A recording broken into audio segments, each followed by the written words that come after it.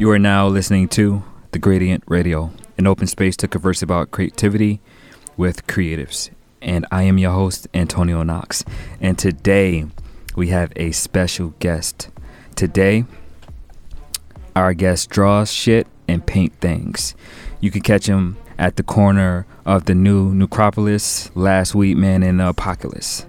Today, our guest is Silly. What's up? What's up? What's up, bro? How are you? I'm good. Hey, man, I just want to say I appreciate you coming out, taking the time in for us to have this dialogue. No problem. For the people who may not know who Silly is, could you introduce yourself? Silly Genius, founder of All City Art Club, and just all around creative visual artist. And anything that I can figure out how to do, I'll do it. Facts. So how did you get your start? Where was the genesis of your beginning? Honestly, like childhood. Just kind of like just sitting in front of the TV, watching music videos and cartoons all day. Facts. And it just clicked there. It's kind of been the journey ever since. Yeah. So what was it about the cartoons that like inspired you to believe in you being able to do it yourself? I think it was like a music video or a movie or something I saw, maybe like B Street or like Crush Groove or something. Okay. And it was just like seeing black people just kind of like just being cool and just doing shit, rapping and dancing and singing, making art. And I was just like, yo, I want to do that. And of course I was like, a toddler. For sure. I had no idea like what it took to do it, but I knew I wanted to do it. Yeah. And it just kind of like put the battery in my back and just been a ride ever since. Yeah. So what were your mediums at the time? Was it like walls, desk, books? Just drawing initially just, color pencils, crayons, whatever I could like put on paper. For sure. And just progressing from there. So like learning how to paint and eventually learning how to do graphics, and the walls kind of came in somewhere in there, but we live in Virginia, so it's not like there's a heavy at least where I lived anyway. There was no graffiti scene to like really get into, so it was just kind of like a thing in the background. Yeah. And the walls didn't really come in until like adulthood when I moved to Richmond. For sure. So where are you initially from? I grew up in Halifax County. Okay. Which is like 2 hours from Richmond, like right on the border to North Carolina. Really small town. You blink, you'll miss it.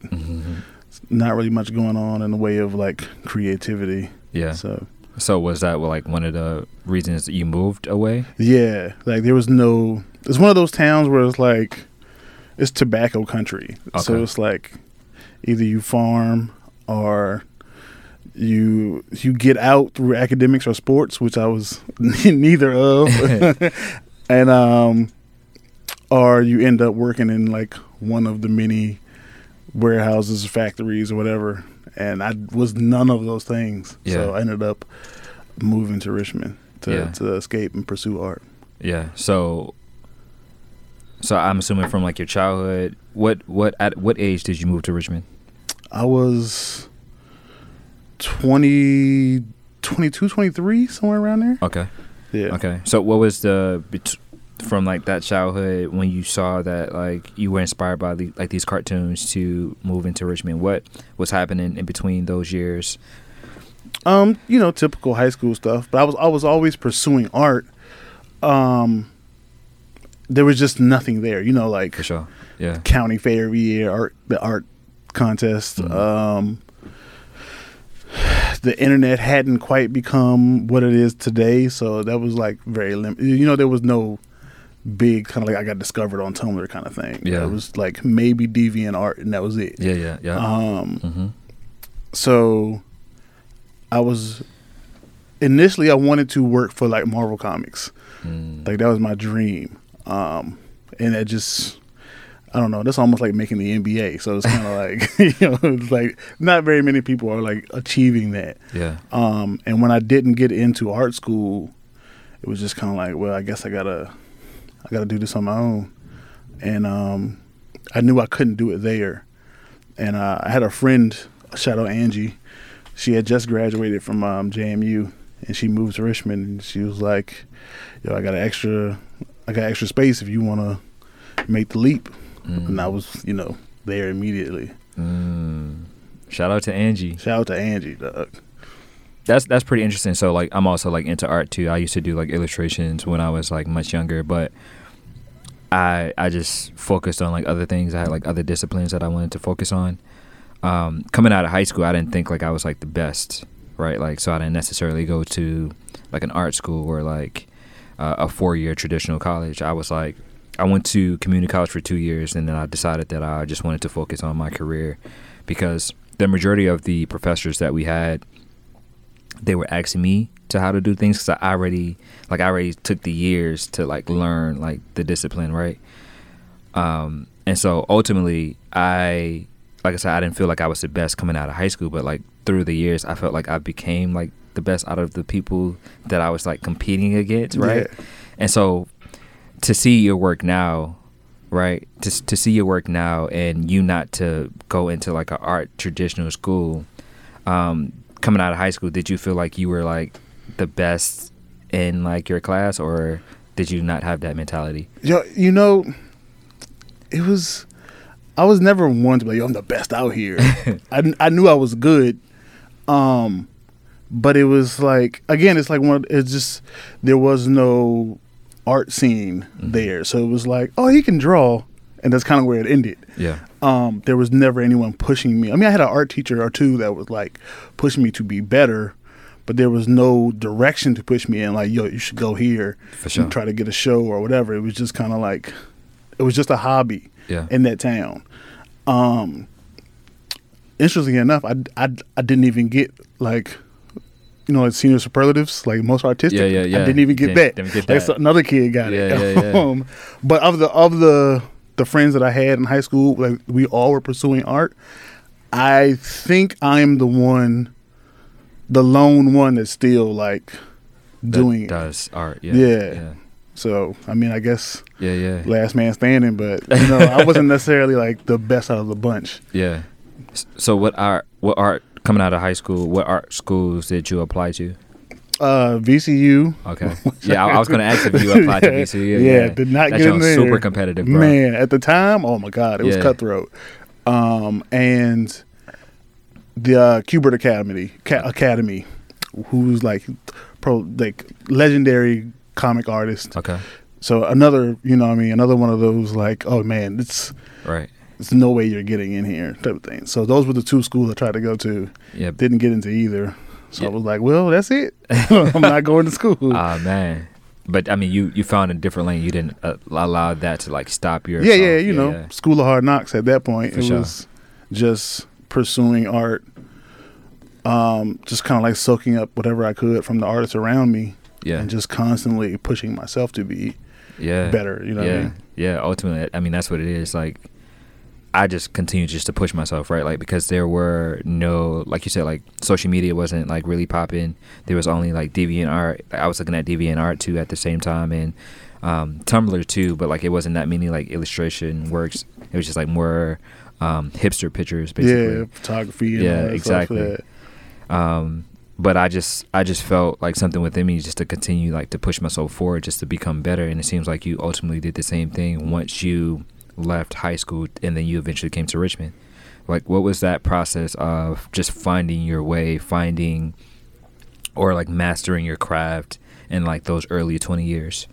It's kind of just like observing the world around me, seeing what the quote unquote competition is out there, and like where I fell in, in that, like, once the internet started to catch up, it's like, I can see what they're doing. Other people are doing, at any, whatever else in the world. So it's like, this guy's amazing. Like, I need to be on his level.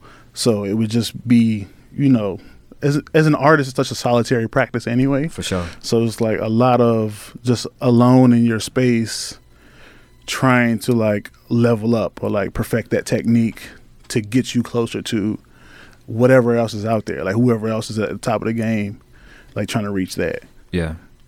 I think for so many people, but I think specifically for creatives and like artists, it allowed you, like what you said with the internet, it allowed you to see like the worldwide perception of like art and how like other people viewed it, but also like how great other people was. And so it's like if you see like whoever you thought was great like in your particular field, you can kind of like see like what they did and try to get to like their particular level. Because I did the same thing too. So whatever field that I go into, the first thing that I do is I do research to see who's like the top in that specific field, because if I can see what the top is doing, then I can, like I said, like try to potentially get to their level of doing it and then bring it back to like what I'm doing too. So like I think that's been a super beneficial benefit for creatives is like the internet. The internet has been like a game changer, bro. It's like completely leveled the playing field. Of like, there's no more or less no more gatekeeping or like hiding like the information. It's like I can see what tools they're using. I can see what they're looking at, like what's their inspirations, like let me go check that out. And so it just took all the doors off the hinges, and you could just go or be whatever. I kind of want to talk about this, but I know like this is a conversation for later. But like one thing that blew my mind when it came to like murals was I didn't know. I thought like most of the muralists who were like doing murals, they did it by hand. But I've come to, for some people would like use stencils. And or they would use like it would either be stencils or it'd be like projectors, basically to draw on the wall. And when I found that out, I was like, that's just like a different way of like viewing things, because like when I was trying to be like a digital illustrative like artist, I was like, I'm not really good if I can't do it by hand. But like when I saw like the other side of like people who were getting paid like thousands of dollars just to put a stencil on the wall, I was like, oh man, they playing like a different game. They playing a completely different game. Like what was like that? I mean, I don't want to ask that question, but I want to ask that question now. Like when you saw that, did it change your perception of like how people like art wise? I don't know that I was ever hung up on that, you know what I mean, like projectors or stencils, because if you understand art is still like the same, like you still gotta make the stencil, like even if it is 2 stories tall, you still gotta, there's a level of skill there. Like you assume like, oh, that's making it easier, but it's not. Like if anything, it might make it harder, because you're still having to take something that's like on a sheet of paper and scaling it to the size of a building. So there's still something there that, you're not skipping any process. I mean, any steps. You're still kind of like, so I was never really hung up on that. It was just me figuring out what worked best for me. Because I know people who use projectors, but I can't. Like I can't even. I've tried it. It doesn't work for me. Like I have my own process, and theirs works for them. So for sure. Yeah. I mean, that just from like my perspective, I was blown away by that like process. Yeah, I mean, I can imagine like, like see somebody putting up a stencil, like how do you even? But I can't even, like, just the idea of like just taping 4 giant sheets of paper together, or the precision of, this is where this piece ends, this is where this piece needs to begin. I can't. I can't do that. Like, I mean, like you said, everyone has like their own perspective and how they do things, and what works for another person will not work for another person. So that's good. So how old are you now? I am 40. You're 40? Yeah. Hey man, you're a young 40, man. Hey, I get that a lot. You look so young, man. I get that a lot. Okay, so well, you got like experience basically, right? So like in your early 20s, what in your early, once you got to Richmond and you were going through the process of just like gaining your footing and the art scene within Richmond, what was happening to like the first 10 years? The first 10 years of the first 10 years in Richmond. The first 10 years was probably, I moved here 04.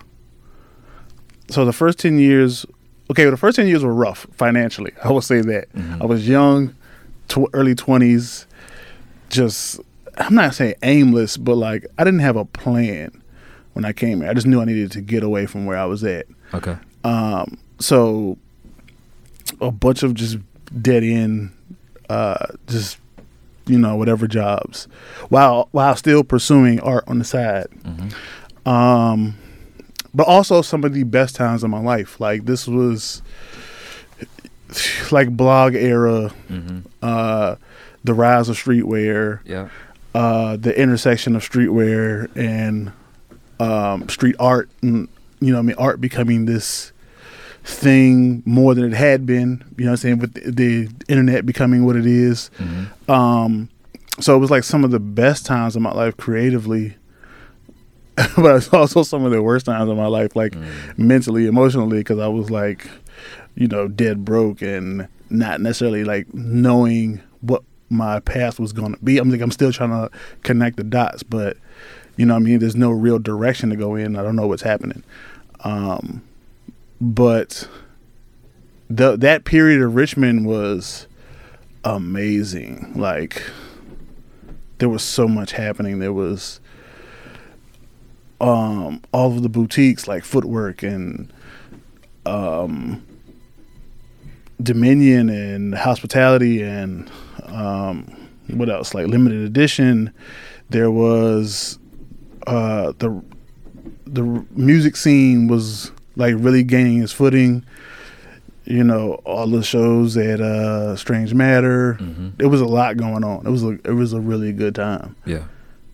And I was kind of like trying to find my space in there, like learning graphics. I had started doing like, mixtape covers and t-shirt designs for people and collaborating with, these up and coming streetwear brands and all that. So it was a lot going on at that time in the first 10 years. Yeah. But I wasn't really trying to be an artist as much as I was trying to be a designer. Okay. During that time. Yeah, yeah. Why were you trying to be more so of a designer?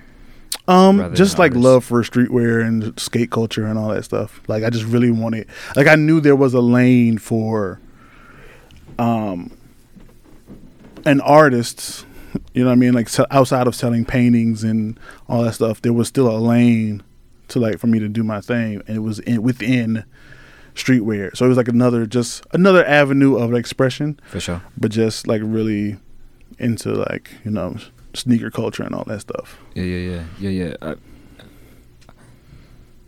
Some of the boutiques that you named, I've heard from like other people who speak about, but I've never. I mean, I'm 30. Yeah. So I just turned 30. So like you missed a lot of that stuff. Yeah. Yeah, I wasn't like. Well, I mean, not used to, but I didn't know about them. Yeah. Because I guess I wasn't necessarily in the streets per se at that time. Like I wasn't within like the culture at that time. But to be able to hear that you were more focused on being a designer rather than an artist is like a different perspective, and it's just I guess it just shows the evolution of like a person, but also like an artist too at the same time. I would have never thought like you were your focus was going at one point was a designer's focus from like what I see outside now basically. Yeah. That's a pretty interesting perspective. Yeah. Yeah, so, all right, so, like, your first 10 years you did that, and then the next 10 years, I can imagine you started to find a footing with the art scene. Yeah. And started getting better commissions, started working with, like, more clients, per se. Yeah. So can you speak a little bit about that process and, like, not necessarily being, like, a starving artist at that point? Well, I was still kind of a starting artist.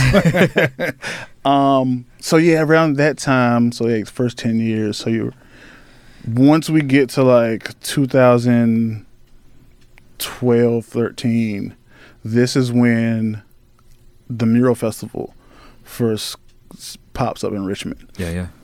So at that point, it's like so many of my inspirations from the streets, like the graffiti artists and the muralists and all that stuff, who also were in the streetwear culture. Like if there's a Venn diagram of like streetwear, skate culture, lowbrow art, like the urban contemporary art scene.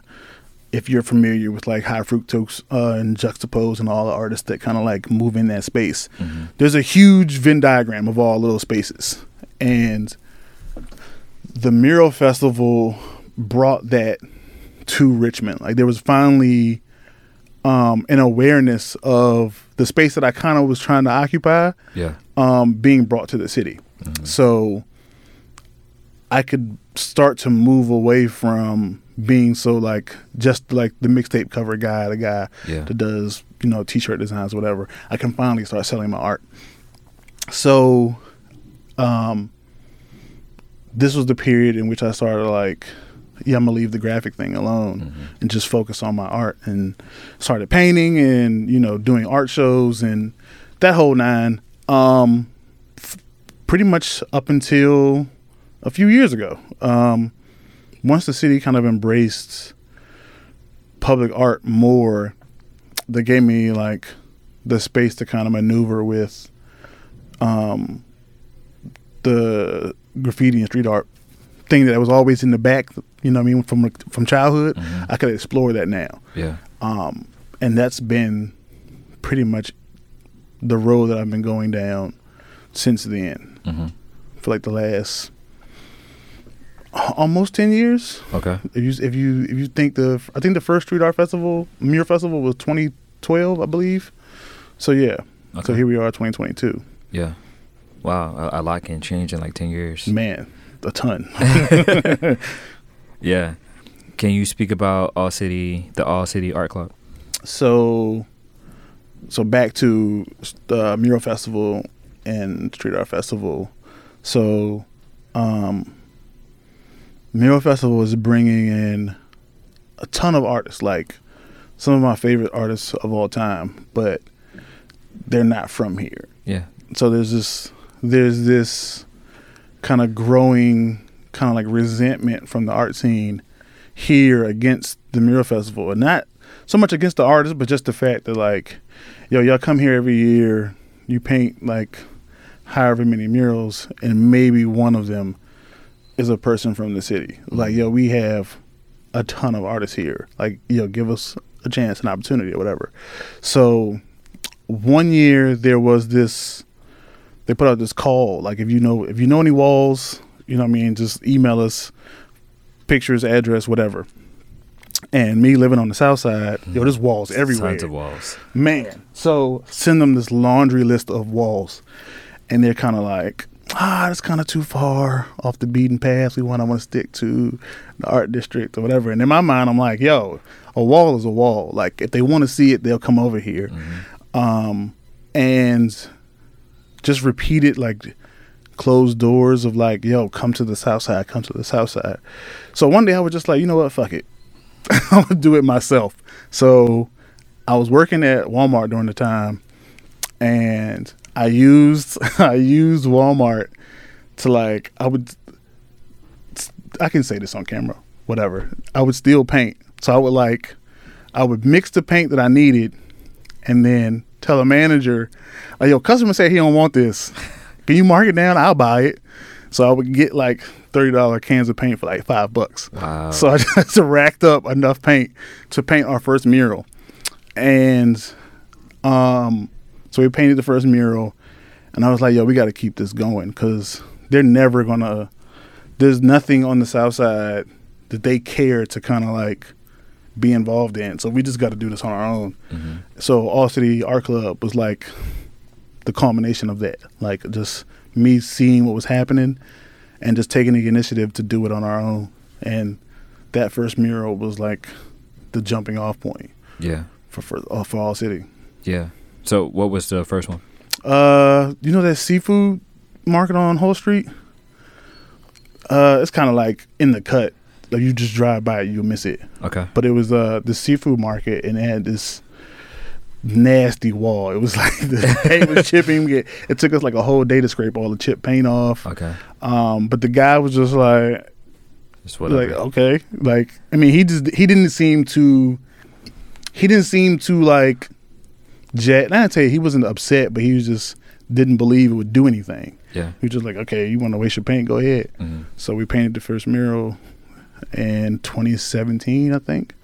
Got a huge response, but again, no money. Like, murals are expensive. For sure. So we didn't really make a ton of money in between that mural and the next one. The big turning point came in like 2019. I ended up getting this grant from Initiatives of Change. Shout out Chelsea Higgs, who told me like, yo, you should apply for this. So I didn't, I don't know if you ever like apply for a grant or anything, but there's a period where I was like, yo, I'm not getting this. You know what I mean? Like, they don't know who I am. They don't know what I do. What I do isn't even like necessarily like a thing that's praised. Like, I paint murals, but I'm coming from the other side of like graffiti and vandalism and all that. They're not like looking upon that with like, these whatever. So I was like, yo, there's no way I'm going to get this. And I ended up getting it. And so it was like 10 grand. And that 10 grand, we just pumped as many murals out as we could that year. And that kind of like got the ball rolling for what we are today. That's fire that you saw that there was like a gap, and you essentially saw a problem and you wanted to fix the problem by creating this organization. And it seems like you're doing it basically.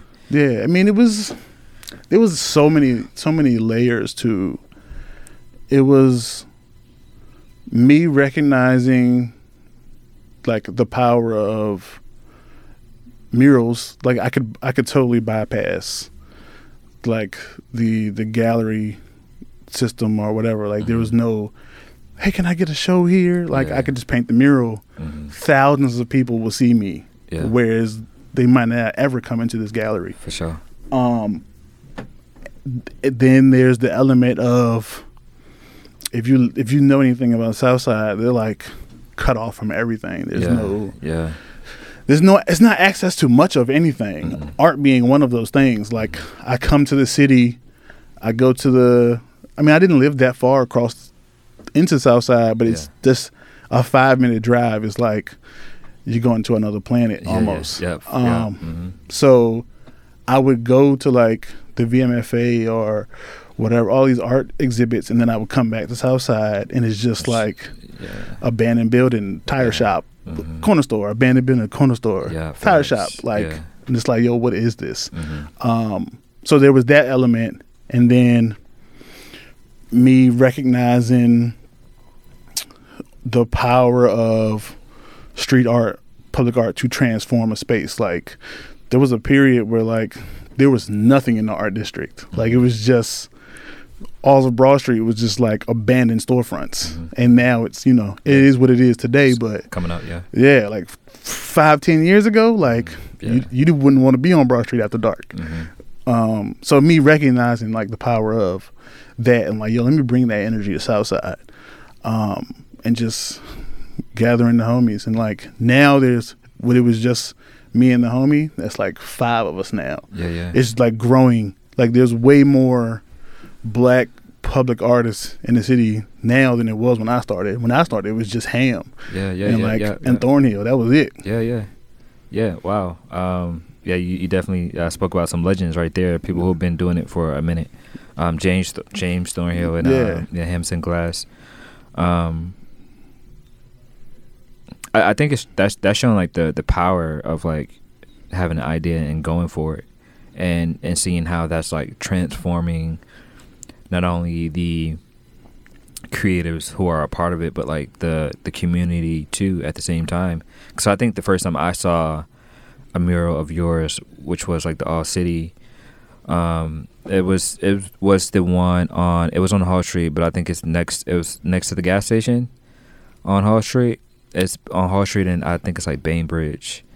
It's like I think it's like a, what is it, a Citgo? I think that's what it is. It's right there at the corner of Midlow and Hull and Clopton. Yeah. That's the first one I saw, and I was like, I love like your colors. Like, I love like vibrant colors. Like I just love that, and like I saw that, I was like, yo, like that's fire. Yeah, That's fire. And it changed my perspective, because like for me, I live in like Richmond is like two different cities, right? So you have like RVA and then you have like Richmond. Yeah. Right. So like I'm able to navigate like both, because I like know people on both sides, and I'm mostly on the RVA side, but like when I do spend my time in like the Richmond side, like you said, you didn't have the art. Like it's like abandoned buildings, corner stores, food deserts, trash and stuff like that, right? So like when you started to like bring your art to like the south side, I was like, man, like this was something that was needed. Yeah. Right, because it is a mixture of, it is a mural, but also like you have like that graffiti side too at the same time. It's like, yo, like this is like a perfect merge between like both worlds essentially for our consumption, because most of the people who live on south side, even though like it's not that far, most of the people are not going downtown. Most people are not going to like the museums and all of that. So like for the Black community specifically to be able to have like these works of arts and like their city, or like their part of the city, is just like amazing. Yeah, it's like one of the best parts of being out there is the people actually seeing you do the work. Like I can't tell you how many times it's been like, yo, it's some brothers out here doing this. I didn't even know we did this. Yeah. Like, and not only are they seeing us do it, but the art itself is representative of the people that live there. Like putting as artists, sometimes we kind of just, not to say we're on autopilot, but you're used to what you do. You're used to being in the space that you're in, so you are aware of what you're doing, but maybe not necessarily aware of how it's being received. Mm-hmm. So I would just paint like a Black character. Is what I do. I'm not thinking anything of it. Yeah. But somebody comes around the corner and they're like, yo, I've been living here for 30 years. Yeah. I'd never thought I would see this. Yeah. You know what I mean? But I live in the art world. For sure. I see Black representation in art all the time, because I know where it is. I know where to look for it. Mm-hmm. But for these people, they're just kind of like, they're just like living or surviving. Like they go to work, they go home, take care of the kids, whatever. Definitely, yeah. And they're not even like, it's almost like tunnel vision. Like I know the building is there, I don't even see it. Yeah. And then you put this huge, colorful mural up with, this Black woman with a colorful Afro and characters and all that stuff. All of a sudden you disrupt. You notice, yeah. Yeah, and it's like, yo, I never even imagined this space could be this. Mm-hmm. Like that mural specifically that you're talking about, this lady comes up and she's like, yo, I've been living here for 60 years. I never thought I would see 30-foot tall Black woman on this building. Like, yo, thank y'all for putting this here. Like, it's like almost like brings you to tears sometimes. Like to see what we take, not gonna say necessarily take for granted, but it's our life. It's our daily life. We do this every day. Yeah. And for them, it's like, yo, I never imagined this could even exist. Yeah. How is that for you though, to receive that reception from people? It definitely keeps me going sometimes when I'm like, not to say I want to quit, but it's just like, those moments where it's like, it doesn't seem like you're making any progress. Like, I'm trying to get here, and you're not really getting there. Yeah, it doesn't appear to be like that. Yeah, but when you bump into these people that are like, you can see how your work is changing their lives in real time. Yeah, it definitely like, okay, yeah, I'm on the right path, even if I'm not necessarily like. Even if the money hasn't necessarily caught up or opportunities haven't necessarily caught up, I know that it's working because the people are actually telling me that it's working. So, yeah. So how many murals are on Hall Street? Because I know it's a couple. 1, 2, 4 or 5. Somewhere around there, 4 or 5, maybe give or take 1 or 2 more, but it's about 5. Yeah. So what is the process of like doing a mural, right? Do you have to get permits? do you have to just ask the owner of the Yeah, wall? it's really just asking the owner, like, yo, can I paint here? You might ask 100 people, and like one will be like, yeah, okay. Wow. Okay. It's gotten easier. The more that we do, people are starting to kind of like recognize us. They're not as standoffish as they once were. Mm-hmm. But in the beginning, they were just like, no, like, no, absolutely not. It's like, oh, okay then. And then we got one. After we did the Richmond one, it's kind of been smooth sailing since then. Okay. The Richmond mural, people are just kind of like, they just really loved that, like, which was intentional. Like, we went out with the sole purpose of like, yo, we're going to make a landmark, and we're going to put it in Southside specifically. So if you want to see this, you have to come over here. The Richmond one, is that the one on? It's in the exact same space as the other mural. It's just on the other side of the lot. Okay. So right there, that same intersection. Okay. Yeah. But yeah. Okay. It's right there. Yeah. Okay. Yeah. It says Richmond, and then Yeah. Oh yeah. Yes, I remember now. Okay. So how did y'all get the one that's I think it's like the Swansboro one. Yes. Like the, overpass. The overpass one. Like underpass. I wonder, like, who owns that? Like, how did y'all? CSX still owns that. Okay. Which we have been trying to paint there for years, and we just could never. They was always giving us the runaround. Like, we would go to the city, like, yo, who owns this? And they'd be like, yo, we don't own it. Like, these people own it. And then we go call them people, and they'd be like, yo, we don't own it. Go talk to the city. So it was just back and forth. And finally, Amy, shout out Amy Robbins. She works for the council member for that district. She had been leading like a community cleanup or whatever, and they approached us and like, yo, we found out who owns the property, and they're willing to support a mural or like fund a mural project or whatever. So it was like, yo, like, bet. So we just went through the process of, securing funding and all that, and it was, let's go, let's paint. All right, so when you finally get a wall and they approve you to, paint on the wall, do you have to, what is the process then? Like, do you have to create like a rough sketch to show them what you're going to create for the wall, or you just go ahead? Sometimes. I mean, it's different for every wall. Some people really want to know what you're going to paint, and some people just don't care. They just do your thing. Yeah. I prefer those people. I prefer, like, give me full creative control so I can do, what we know will work. And then, there are those moments where they're like, hey, we need to approve the design or whatever. It is what it is. Yeah. Do you have struggles sometimes when it comes to... Oh, man, I hate it. I hate submitting designs.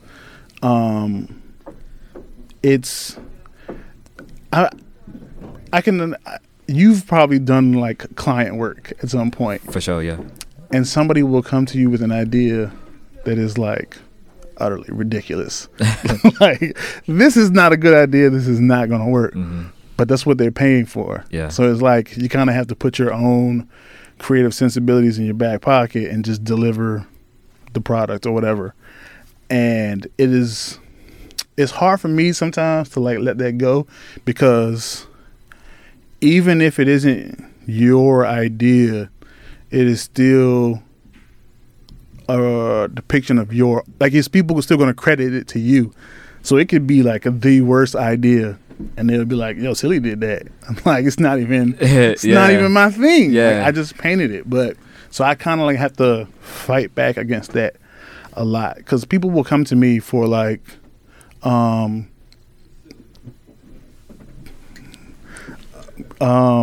people will come to me like, it's like, you don't go to Dr. Dre and ask for Pharrell beats. You go to Dr. Dre because he's Dr. Dre. Yeah. So people will come to me, they will see the other things that I do and come to me like, yo, we really like your work, but I want you to do this other thing. It's like, why'd you even... Yeah, you should have got somebody else who did that specific thing, yeah. But, it's just one of those things you kind of like, it just comes with the territory. Yeah. Yeah.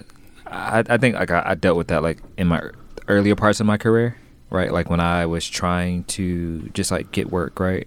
And clients, obviously, like you said, like clients would see like what you do specifically, but then they're curious to be like, yo, if he can do this, then he definitely could do this. And you're like, yeah, I can do it.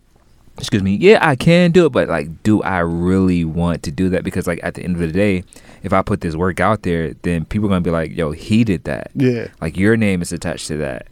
And I was like, man, some way I got to find my way to only find clients that align with your exactly. And so I can imagine you started to like navigate in that direction to only get clients that align with what you're trying to do. Yeah, like it's one of those like, yo, I still gotta eat kind of things. Like, you know what I mean? Like, I need to do this job. I don't necessarily want to, but I need the money. But I feel like it's necessary, especially for like Black artists, because it's not like we get a ton of opportunity. So I need to like not waste time doing this other thing that doesn't even represent me. Like, let me find the work that's gonna like best display who I am as an artist and what I'm trying to say. Because you know, those other things to like, it's whatever. What does Afro Futurism mean to you? I don't even know that I have a meaning as much as I just enjoy envisioning the future and what it'll look like with our influence on it. You know what I mean? Like when I was a kid, I could have never imagined some of the stuff that I'm seeing today. Like, you know what I mean? I never thought I'd see a Black Panther movie. Or I never thought I'd see like a Get Out, or you know what I mean? It's like you just kind of get used to the tropes of the things that existed when we were younger, and it's like, okay, this is what it is. So seeing like some of the stuff we've accomplished now, it's like, yo, the future can be whatever we want it to be at this point. So I just like enjoy that, and then I'm like a big science fiction nerd, fantasy nerd. Okay. So just all that stuff together, I'm just like, yo, the future can be anything. Absolutely. Yeah, and you're kind of like redefining that for like some people on the South Side, like to like you said, like the lady who lived on the South Side for like 60 years. She said she would have never imagined, you know, seeing a Black woman on a wall, you know, at that height, right? So you can only imagine the youth that's also like seeing that too, and how like that's redefining the potentials of like what they can become, or like what they can do, not only for themselves but like within like their community too at the same time. So you're kind of like redefining that for like other people as well. It's changing their future, because like you said, like we would have never saw like Black Panther make $1 billion, right? Like a couple years ago, right? Like to be able to see everything that's happening, you're kind of like being a part of like that narrative that's changing the culture. When I was a kid, there were no, at least that I can remember, there were no Black artists that I could point to. Like there was, you know, we had like maybe, you know, Basquiat, or man, I can't even think of anybody else. Like there were no Kehinde Wiley's or Hebrew Brantley. Like there was none of that when I was a kid. Like you just kind of, we knew art, but there was no, all the famous artists that we could point to were all like white. So now it's kind of like we have to like to be the that thing that we needed when we were kids. You know what I mean? Kind of like paying it forward. I mean, that's real. So when I look at some of your work, when I look at your work, I see like a lot of influences from like anime to like Japanese style. How does those cultures influence your work, and how do you like incorporate that with like using specifically like Black characters? So when I was a kid, I used to like spend a lot of time with my uncles, and you know, they're teenagers. They don't want to hang out with a 5-year-old, 6-year-old. So they would just like, here, watch this. So like tons of like kung fu movies, like the Shaw Brothers and Golden Harvest and all that stuff, and anime stuff when anime started like really coming overseas a lot. So like, you know, like Ninja Scroll and Akira and all that. Mm-hmm. Those things just kind of like were part of like my media diet as a kid. So like all those things influenced my creativity, but also kind of like how I see the world. Like, you know, just kind of like just things just kind of like overlap. Yeah. So all of the anime stuff, all of the hip hop, all of like just the movies and stuff that I was into, comic books, like all those things just kind of like go into a blender and then come back out as my like creative output or whatever. So I kind of try to use those to tap into kind of, we all kind of like grew up on the same stuff, kind of. And so just trying to use those things to like pull people deeper into what art is. Like, I don't know any people whose introduction to art was Rembrandt or Caravaggio or whatever. It's like, yo, we read comic books and watch cartoons. Yes. So I learned about that till I got into college. Yeah. So it's like, yo, how can I get people deeper into what art is? Like, let me take some of these things I've learned about fine art and whatever and pair it with something more recognizable. So be it like their favorite cartoon character or a reference to a comic book or whatever, but also put them in it. So they not only do they see something that they recognize like culturally, but they see themselves. And it's like just piquing their interest just enough to make them want to like, you know, what else does he do, or where did he get that idea from, or whatever. Just kind of like, just the breadcrumbs, you know what I mean, to get them to follow to something deeper. Yeah. And maybe, hopefully, like the art will transform them, like it transformed me. Yeah. I mean, that's great that you're like thinking about it from like another person's perspective, like and how like they would like view like what you're creating. I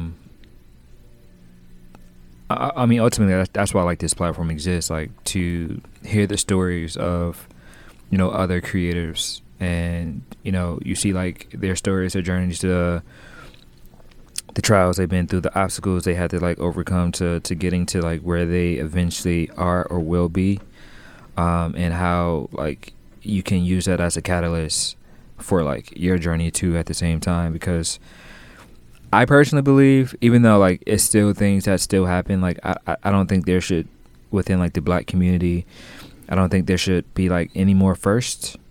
Yeah. Right, like we are still having like firsts. Yeah, first person to ever win whatever, Grammy, whatever. Just like, yo, we've been making music for a very long time, bro. Yeah. A very long time. Like culture shifting. Like not even just like an album. It's like, no, this album changed the face of music or how music was made. How is this the first person to still be? Exactly. Know what I mean? Especially when, you know, Black people were the ones who created like the sound. Yeah. Basically. So it's like,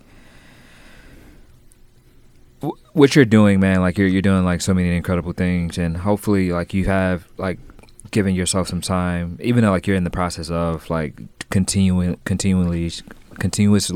doing it.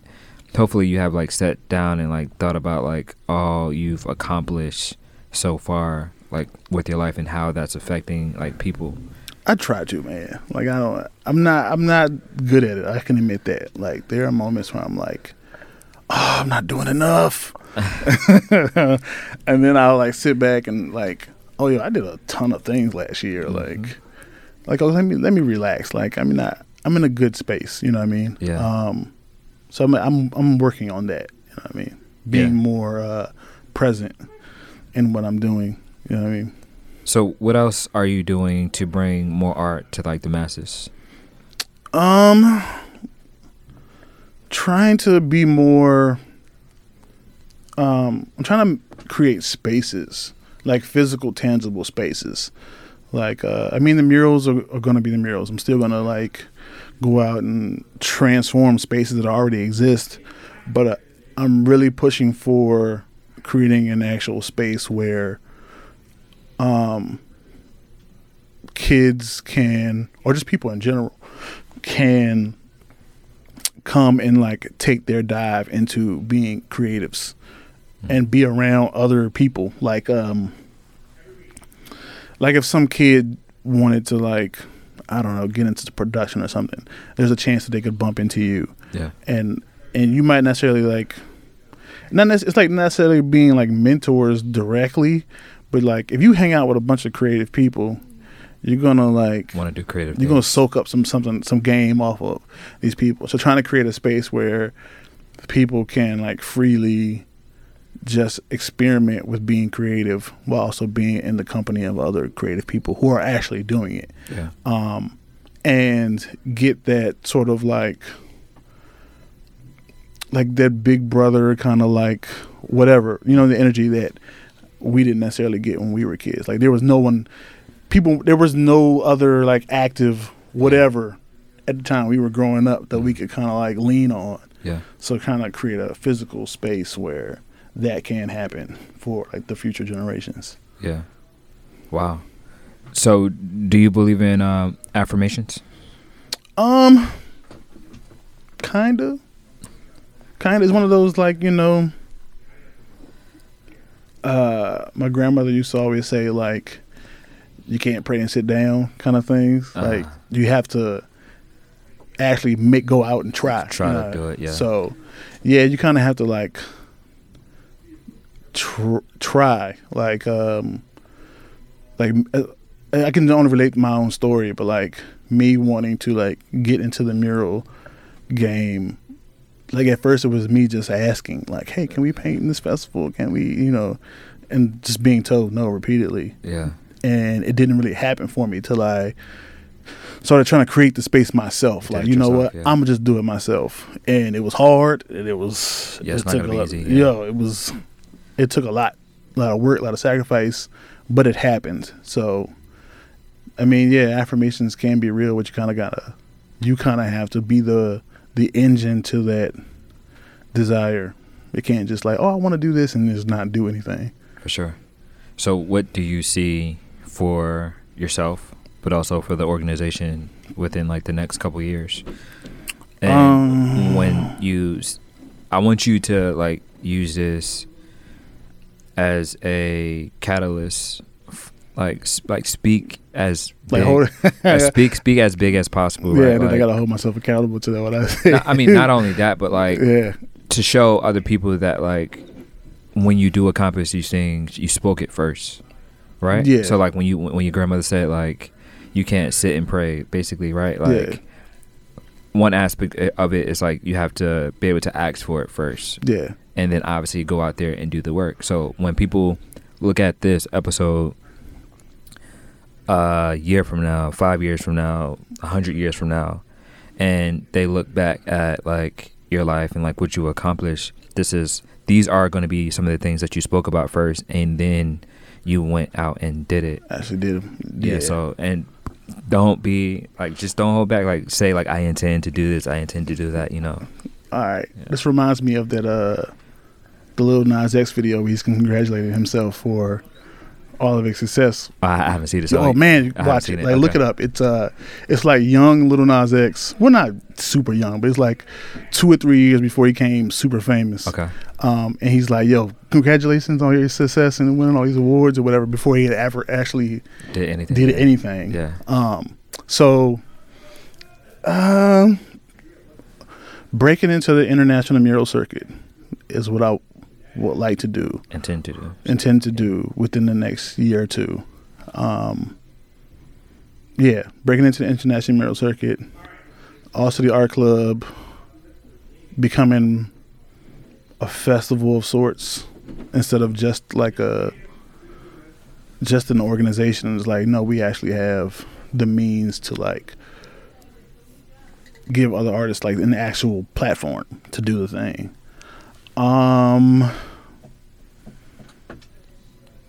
What else? Finding an actual space, like a warehouse or something, to create that physical, tangible space I was just speaking of. Yeah, I'm gonna keep it right there for the next couple of years, because those things are like gonna be like the pillars on which everything else is built. For sure. So those 3 things. Yeah, I definitely can see all of those things like happening. Like as you spoke it, I saw like the visions of like all of that like manifesting and coming to fruition. So like all of those things will happen. So for the person who is like in the beginning of like their process, like who was just coming out of high school, you know, not going to the school they wanted to go to, like the art school, didn't get into the art school, but want to kind of head in the direction that you've headed into, what would you say to that person to continue to go forward? You got to be your biggest cheerleader, for one. Like, art is such a slow burn. Like, there's no hit mural or a hit painting the way there's like a hit song or like a breakout role in a movie. Like, it's kind of one of those things you kind of just have to keep plugging away at it till it hits. So keep that in mind, like, and find your niche. Like, think of like, know who you are and know what you're trying to say and who you're trying to say it to. So you can like focus in on like delivering that message, and you won't be like just throwing shit at a wall and hoping something sticks. Like, no, I know exactly who I'm trying to reach, and this is what this is what I'm doing. And you don't have to, it's not like set in stone, but you want to have a direction or a goal, a mission or whatever. So you don't get distracted by chasing whatever you think will get you on versus what you actually want to do or put out there. Yeah. That's kind of all I got. Yeah. That was good, bro. Yeah. That was a good gem for the person who starting out. I think it would be for those who are curious, for those who like are passionate enough to follow their dreams or just to go after the things that they want to. I think that's a great gem for them to carry on with. Yeah. Last thing, so like 3 episodes ago, they don't know it's 3 episodes ago, but someone told me like I should allow the guests to ask me questions. Right. Is there anything you would like to ask me, just like creatively, whatever? Like, what's next for you, as far as like film and what's next for you for film? Because I have some thoughts about like film and television, and it's something I want to do. Yeah. But like art just takes away all of my like. That's a very like demanding for sure kind of thing, and if I like jump into that, then like painting is gonna have to take a back seat. Yeah. So one, there's some conversations I want to have with you, like for sure off the record. Yeah. But what's next for you, as far as that? Like, you just did the film festival. Yeah. And you're doing this, and so what's next? Yeah. For me, I was speaking to Joshua Macklin, and we were speaking about like how there's like seasons for things, right? So like you mentioned how like you were a designer for a season, and now you're kind of like a visual artist for like this season, and I can imagine in between those there were like different seasons where you were doing like different things. And so like film was a season. Like eventually I want to get back to like doing films, but like I am going to get back to doing films. Like you said, it is very intensive. Like it is a lot, right? It takes a lot to be able to do so. It's not impossible, but it just takes a lot. It takes a lot of like people. And so like when I did my first film, I realized that like I necessarily couldn't do it by myself. There was a form of delegation that I had to do. So like when it came to like the script, when it came to like the producer, when it came to obviously like the actors and stuff like that, like I had to get other people to do it. And so I would just have to continuously to build a team to be able to go further with the ideas that I want to do, because in most cases when I have an idea, I just kind of like go for it, right? I just go for it, and to be able to go far, like the African proverb, like if you want to go far, do it with like other people, and there's a sense of collaboration that comes with like the future ideas that I want to do. So right now I'm just focusing on the ideas that I can like necessarily like can execute right now. Yeah. Right now, like by myself, and then like when eventually, as I continue to build these things along the journey, maybe I can find other people to help me facilitate and like the bigger goals. Yeah. Right. So I want to do film. I love film. I love like how it looks. I love to see how like to be able to tell stories of like our people. Yeah. Like I love that a lot, especially like at a super high quality when it comes to it. But also like I also want to get into like TV too. Like I want to do like I have like this series that I have in mind that like it's going to take a lot of people to accomplish. But like when I look at the show Atlanta, yeah, like I think about it like every single time, and I know it's going to take so much. Like I said, I know it's not impossible. Anything that I want to do, I have faith in myself that I can do. Like I honestly believe that I can do anything, right? Like I can do anything. And so like I know like when it's time, when it comes for like when it's time to walk into that season to do that, I know it will be possible. It will be something that will come to fruition. But like, it just takes time. And I have one-on-one talks with like creatives all of the time, and I tell people like it's okay as a creative to want to do multiple things, but if you want to accomplish anything, you have to focus on one thing at a time. Yeah. Right? Like, because I know this because I was working on multiple things at once. Driving yourself crazy. Right? And nothing was getting done. Right? So like when I decided to focus on one thing at a time, I was able to do this, I was able to do that, and I will be able to do the next thing because I'm focusing on that one thing at that time. And that's when it comes for like anything creative, but like specifically like the filming, like I have to be able just to focus on that one thing. So when you're ready to like do that, obviously we can have that talk, whenever, whatever talk you want to have. But like when it comes to just like focusing on like something, you just have to focus on that one thing at a time. Word. You also bring up another point that I want to throw out there about executing what you can with what you have at the moment. Mm-hmm. Don't be a perfectionist. Like it's a trap that I fell into many times where I have this idea and like, this is how I wanted to deliver it, and I don't have like the tools or whatever necessary to deliver it exactly the way I envisioned it, and then it just goes to waste because I never do anything. Like, oh, it's not perfect yet. It's not ready yet. And it's like, well, it's never going to be ready if you're waiting for the perfect kind of like moment or whatever. So use the tools that you have at hand to just make whatever. Like, if you're just waiting around for like every perfect piece to be in place, it's never going to happen. It's never going to happen the way that you envision it 100%. So just, if you can get it to 85, let it go at 85. Like, exactly. Yeah. Exactly. Like humans, we're not meant to be perfect. Yeah. Like, so anything that we create is not going to be perfect. Yeah. And I'm not necessarily sure what the definition for human is, but I can imagine if it was like the definition, if I was someone creating the definition for human, it would be like flawed. Yeah.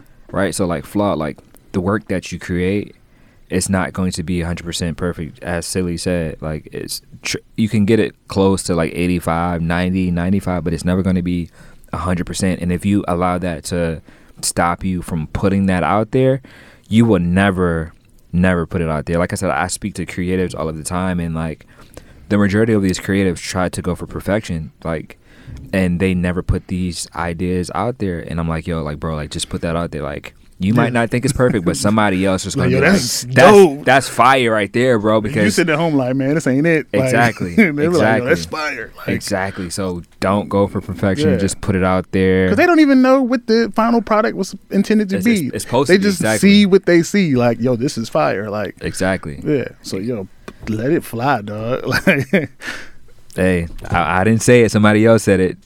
So like, don't go for perfection. Just go for like, you know, the things that you want to create. And then if you want to put it out there, put it out there. Don't be afraid to put it out there. Just put it out there. If you don't, like, keep that for yourself. But just create that thing that you want to create. You keep working long enough, you'll get to the point where you can like deliver.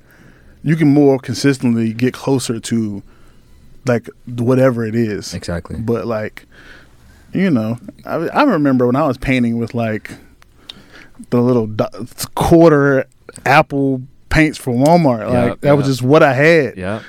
I mean, I got to a point where I can afford like the good stuff now. But like, if I had to wait until like, I gotta have the best paints possible to paint, I would not be painting. I would still just be doing whatever, like just waiting. So, use the tools that you have. Yeah. Hey, that was the gym right there.